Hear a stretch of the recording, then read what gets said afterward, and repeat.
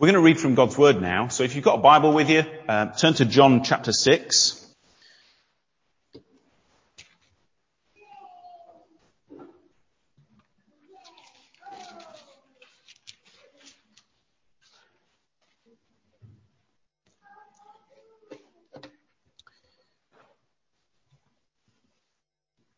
John chapter 6, and we're going to be starting the reading at verse 35.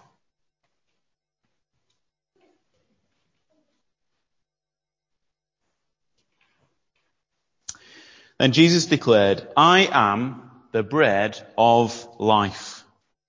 He who comes to me will never go hungry, and he who believes in me will never be thirsty. But as I told you, you have seen me, and still you do not believe. All that the Father gives me will come to me, and whoever comes to me, I will never drive away. For I have come down from heaven not to do my will, but to do the will of him who sent me. And this is the will of him who sent me, that I shall lose none of all that he has given me, but raise them up at the last day. For my Father's will is that everyone who looks to the Son and believes in him shall have eternal life. And I will raise him up at the last day." At this, the Jews began to grumble about him, because he said, "I am the bread that came down from heaven." They said, "Is this not Jesus, the son of Joseph, whose father and mother we know? How can he now say, 'I came down from heaven'?"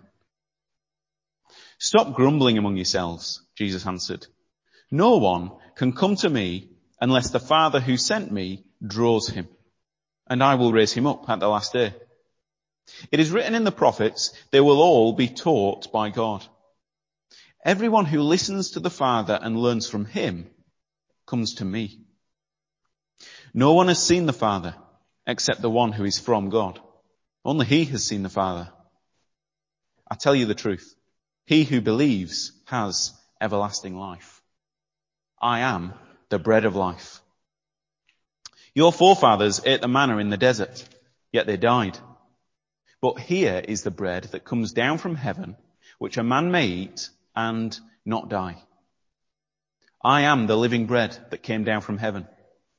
If anyone eats of this bread, he will live forever. This bread is my flesh, which I will give for the life of the world." Then the Jews began to argue sharply among themselves, "How can this man give us his flesh to eat?" Jesus said to them, "I tell you the truth, unless you eat the flesh of the Son of Man and drink his blood, you have no life in you. Whoever eats my flesh and drinks my blood has eternal life, and I will raise him up at the last day. For my flesh is real food, and my blood is real drink. Whoever eats my flesh and drinks my blood remains in me, and I in him. Just as the living Father sent me, and I live because of the Father, so the one who feeds on me will live because of me. This is the bread that came down from heaven. Your forefathers ate manna and died, but he who feeds on this bread will live forever." Children, I wonder if you could make an invention or change something about life, that one thing that would change life in the biggest way, what might it be? To be the biggest help, I should say. Now, maybe some of you might say, look, what I would really appreciate in my life is some plates that never really get dirty, so you don't have to do the washing up after dinner. That would be a real change to life, wouldn't it? Maybe some others would think, look, imagine if we could get a pill that you take that means you don't have to go to sleep ever. Just imagine how much extra time in each day you'd have if you didn't have to sleep at night. You were just able to carry on. Or maybe some would think, wouldn't it be good if we could get a little USB plug straight into our brains so that instead of spending hours and hours and hours learning the piano or learning the dates in history classes or learning my Latin verbs or whatever else, I can just plug in a USB stick and download the knowledge. That'd be a pretty life-changing experience, wouldn't it? Well, Jesus, in today's passage, offers us something which sounds, at first hearing, as remarkably amazing. Jesus offers us bread that when you eat it, you never get hungry again. When you eat the bread that Jesus offers, you never get hungry again. Now, just imagine for a second what that would really be like if you could have some of that bread. It would mean you never have to stop your playing football at lunchtime in the playground. You never have to stop playing your games at home to stop and sit down at the table and have your meal together. You can just go and play and enjoying yourself, having fun. You never have to stop to have your meal. You would never wake up in the morning with your tummy really churning and rumbling because you'd never be hungry. You'd never be waiting for your breakfast in that way. And think as well, those people in countries far less fortunate than ours, for who food is really a life and death issue on many days of their lives, it would solve all those problems. It would solve those issues of poverty. It would mean they never go hungry. Not for a single day. They'd never have to miss out a single meal. Because they've eaten the bread, which would make them full. It sounds fantastic, doesn't it? It sounds pretty amazing. And it certainly would be a big improvement. But let me ask you this. Do you think it would really solve all of our issues? There's problems in your life, I'm sure, and the lives of those around you. Think about what those problems are. How many of them actually relate to the need for more food? I wonder this morning, let's have a quick straw poll. Kids, you can look around, see how many people answer. If you've ever had to go for a full 24 hours without food, for any reason other than illness, put your hands up. Okay, I think I can spot two. Two people in the whole room who've gone for 24 hours without food. In the UK, needing more food is not really our big problem. But it doesn't mean there's no problems with our lives. It doesn't mean there's nothing that needs fixing. And even if you think about those countries where there isn't much food, if there was a way to make people never hungry again, do you think that would solve all the problems there?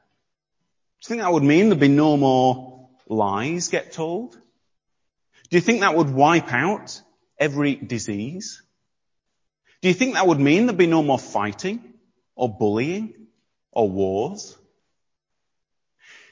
You know, Jesus came to give us some pretty amazing things, but he didn't come just to fill our bellies. He didn't come just to fill our bellies. And Jesus tells us, look, even if I was able to give you the sort of bread that made you full forever, it wouldn't solve all the problems. In verse 49, I wonder if you notice, if you've got a Bible with you, have a little look. Jesus says, look, your forefathers ate the manna in the desert, and yet they died. Is there one of the children or young people who can tell me what Jesus is referring to there, or who he is referring to? Verse 49, your forefathers ate the manna in the desert, yet they died. Who's he talking about? Does anybody know? Yeah, Hannah. Yeah, the Israelites. So when the Israelites were led out of Egypt through the desert, God sent them manna, this special type of bread that literally sort of rained down from heaven and settled on the ground. And everybody, every single day, always had enough to eat. It was the most amazing kind of bread that God has ever given us. And yet what happened to those people? They still died. That bread didn't solve all their problems. Jesus hasn't come just to fill our bellies and make us full. Jesus is offering us a different type of bread. Jesus says if you eat the bread that he is offering, it's going to deal with all of the issues of life. It's going to even deal with death. If you eat the bread that he is offering, it will give you eternal life. You will live forever. He said that a number of times in the conversation that he has.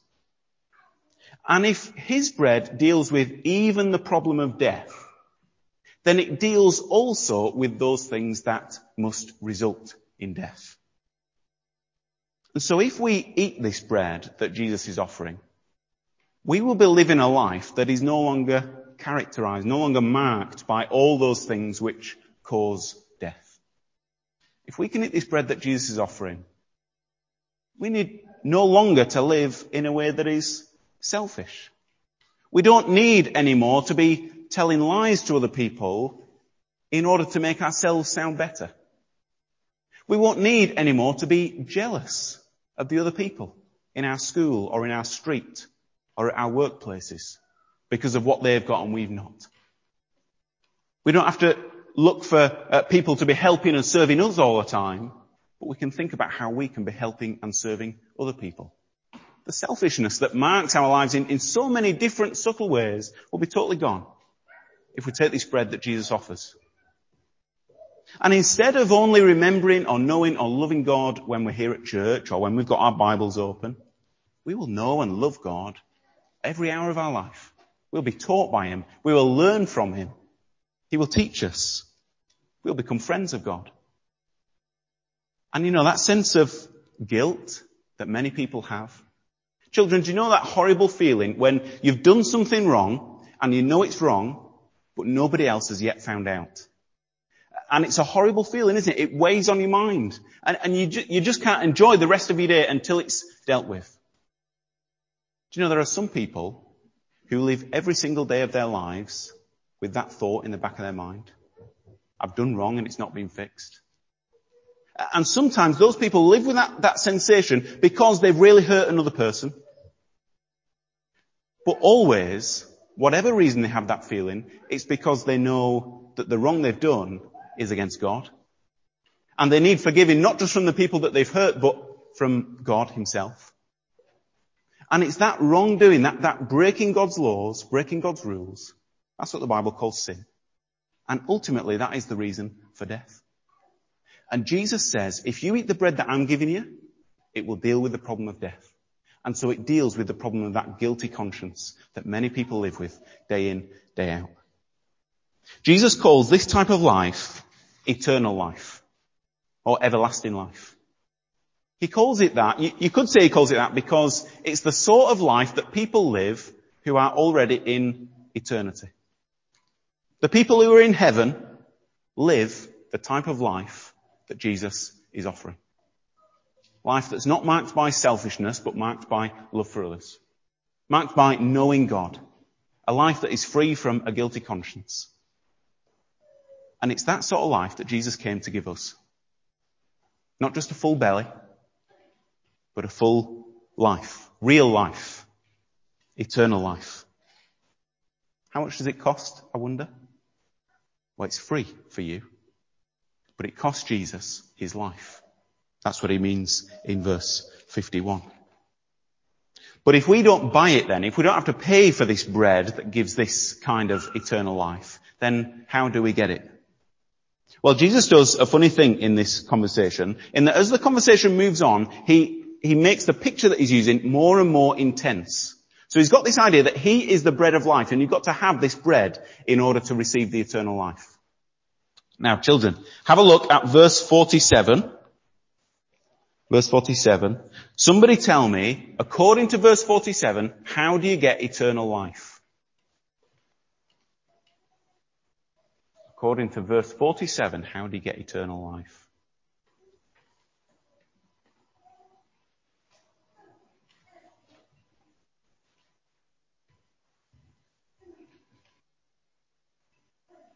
Anybody want to shout it out? Believe. Yes. Okay. So if you believe, you have everlasting life. Now, that's fairly standard stuff. I'm sure if you've been coming to church for any number of weeks, you'll have heard that nearly every week that you come. Believe in Jesus and you get the eternal life. But then, let's have another look in verse 51. So the conversation moves on. Have a look at verse 51. Now, somebody tell me how you get eternal life according to verse 51.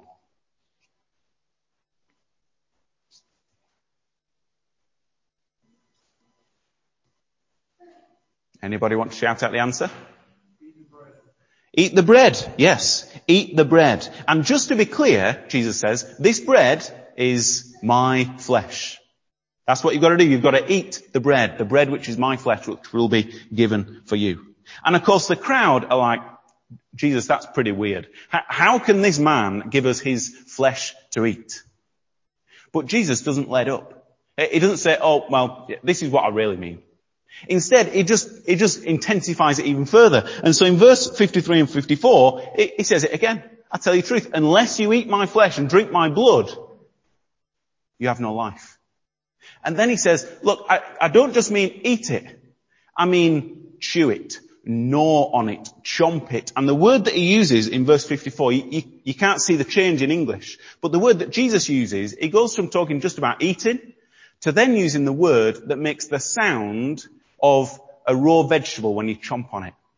That's the word that they would have used. Chomp on me, chew on me, gnaw on me, grind me in your teeth. You've really got to take me into yourself. And the word that he uses for drinking changes as well, to being one from past tense to present tense, ongoing. And what Jesus is trying to do is he's trying to get us to see that if we want to receive the eternal life that he is offering, then simply believing, in the sense of just knowing stuff about him, is nowhere near enough to receive the type of life he's offering. Don't just believe in the sense of know certain things. You know, a person might believe that fruit and veg are good for them. But if they never eat fruit and veg, they just eat pizza and ice cream every day, the fruit and veg is not going to do them any good, no matter how strongly they believe the fruit and veg is good for them. Jesus is saying, you might believe that I'm the one who can give you eternal life. But unless you allow that belief to change you, it's not going to do you any good. You need to eat me. You need to feed on me. You need to depend upon me for eternal life in the same way that you depend on food, bread, for your physical life. There are all sorts of people in the world who believe Jesus. They believe he existed.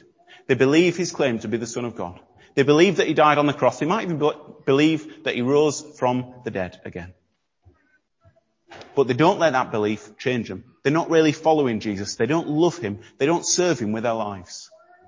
And Jesus says that sort of belief is simply not the sort of belief that grants eternal life. That's not feeding on me. That's just knowing about me. And then Jesus also shows us that, even sincere belief is no good if it's only a one-time past event. When you go home for your dinner this afternoon, nobody will say to their mum, look, I won't have any Sunday dinner today because I had Sunday dinner last week. I know what it already tastes like. I don't need any more. You're not going to say that, are you?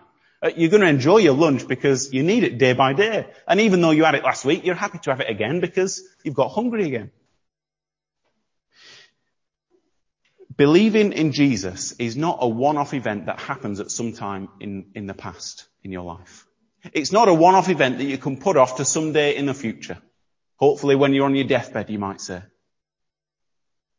And no matter how emotionally powerful, no matter how sincere, no matter how life-changing your first moment of belief in Jesus was, if that belief in Jesus doesn't continue day after day after day, just like you continue to eat day after day after day, then that belief that you might have once had is not the sort of belief that grants eternal life.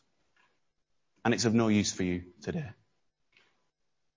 Jesus wants us to be people who are feeding on him day by day, hour by hour, moment by moment. Just like we nourish our physical bodies with physical bread, he wants us to nourish our eternal life with belief in him. Not just once in the past, but hour by hour. So much so that by the time he gets to verse 56 and 57, he's describing our life and his as totally intertwined. We're totally dependent upon him. The one who feeds on him, he says, will live because of him. He's the food for our body. He's the oxygen in our lungs. He's the blood in our veins. He's the bread of our life. And he asks us to feed on him. What does that look like practically? Sincere belief. Really depending upon him. Trusting him. It involves confessing your sin to him. Acknowledging that you've done wrong. Recognizing that there's no other way for those sins that you've committed against God to be made right. Apart from by you trusting in him. And having him wash you clean. Feeding on him involves reminding yourself that your standing before God, your righteousness, your goodness, It doesn't come from yourself, but it's a gift that he gives you. It involves looking to him to see how he lived. To think about what does godly living really look like. He's our example.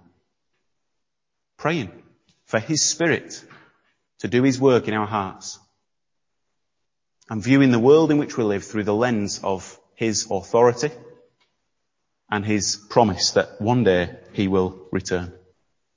And as we do these things, as we feed on him in this way, then the eternal life that he has already given us becomes an ever more present reality in our life. He doesn't want us just to be people who know about him. He wants us to be people who depend upon him, day by day, hour by hour. Now that's exactly what we're aiming to do this morning as we take the Lord's Supper, the communion service, together. When Jesus spoke these words about eating the bread and drinking the blood, he wasn't teaching us about communion. That's not what he's doing. He's teaching us about what it means to really believe in him. But the communion service is designed to be a really helpful picture of the things that Jesus is talking about. Jesus isn't talking about communion, but communion is about what Jesus is saying here. We're going to say that the bread that we eat is the body of Jesus. We're going to say that the wine that we drink is the blood of Jesus. And we eat them. We feed on them. We don't just watch someone else do it. We don't put it in our pocket to take home for later. We eat them and feed upon them now. And it does at least two things. First, it's a symbolic reminder to us of our need to feed upon Jesus Christ for life. And it's an opportunity for us to feed on him spiritually, to remind ourselves of who he is, what he's done on our behalf. Now that's not all communion is. There's much more to it besides. And some of those other reasons are perhaps the stronger reasons why those who aren't here with us in the room today are not able to take communion with us today. But just because you can't take communion with us, it doesn't mean that this time is going to be unfruitful or unhelpful or wasted for you. And my prayer is that as you listen to the prayers that we are led in, as you listen to the songs that are going to be sung, as you hear the readings, even as you watch others participate in the communion, that this will be a time for you to feed on Jesus Christ spiritually. I pray that this will be a time for all of us where true life, eternal life, is strengthened within us as we feed again on Jesus, our Saviour.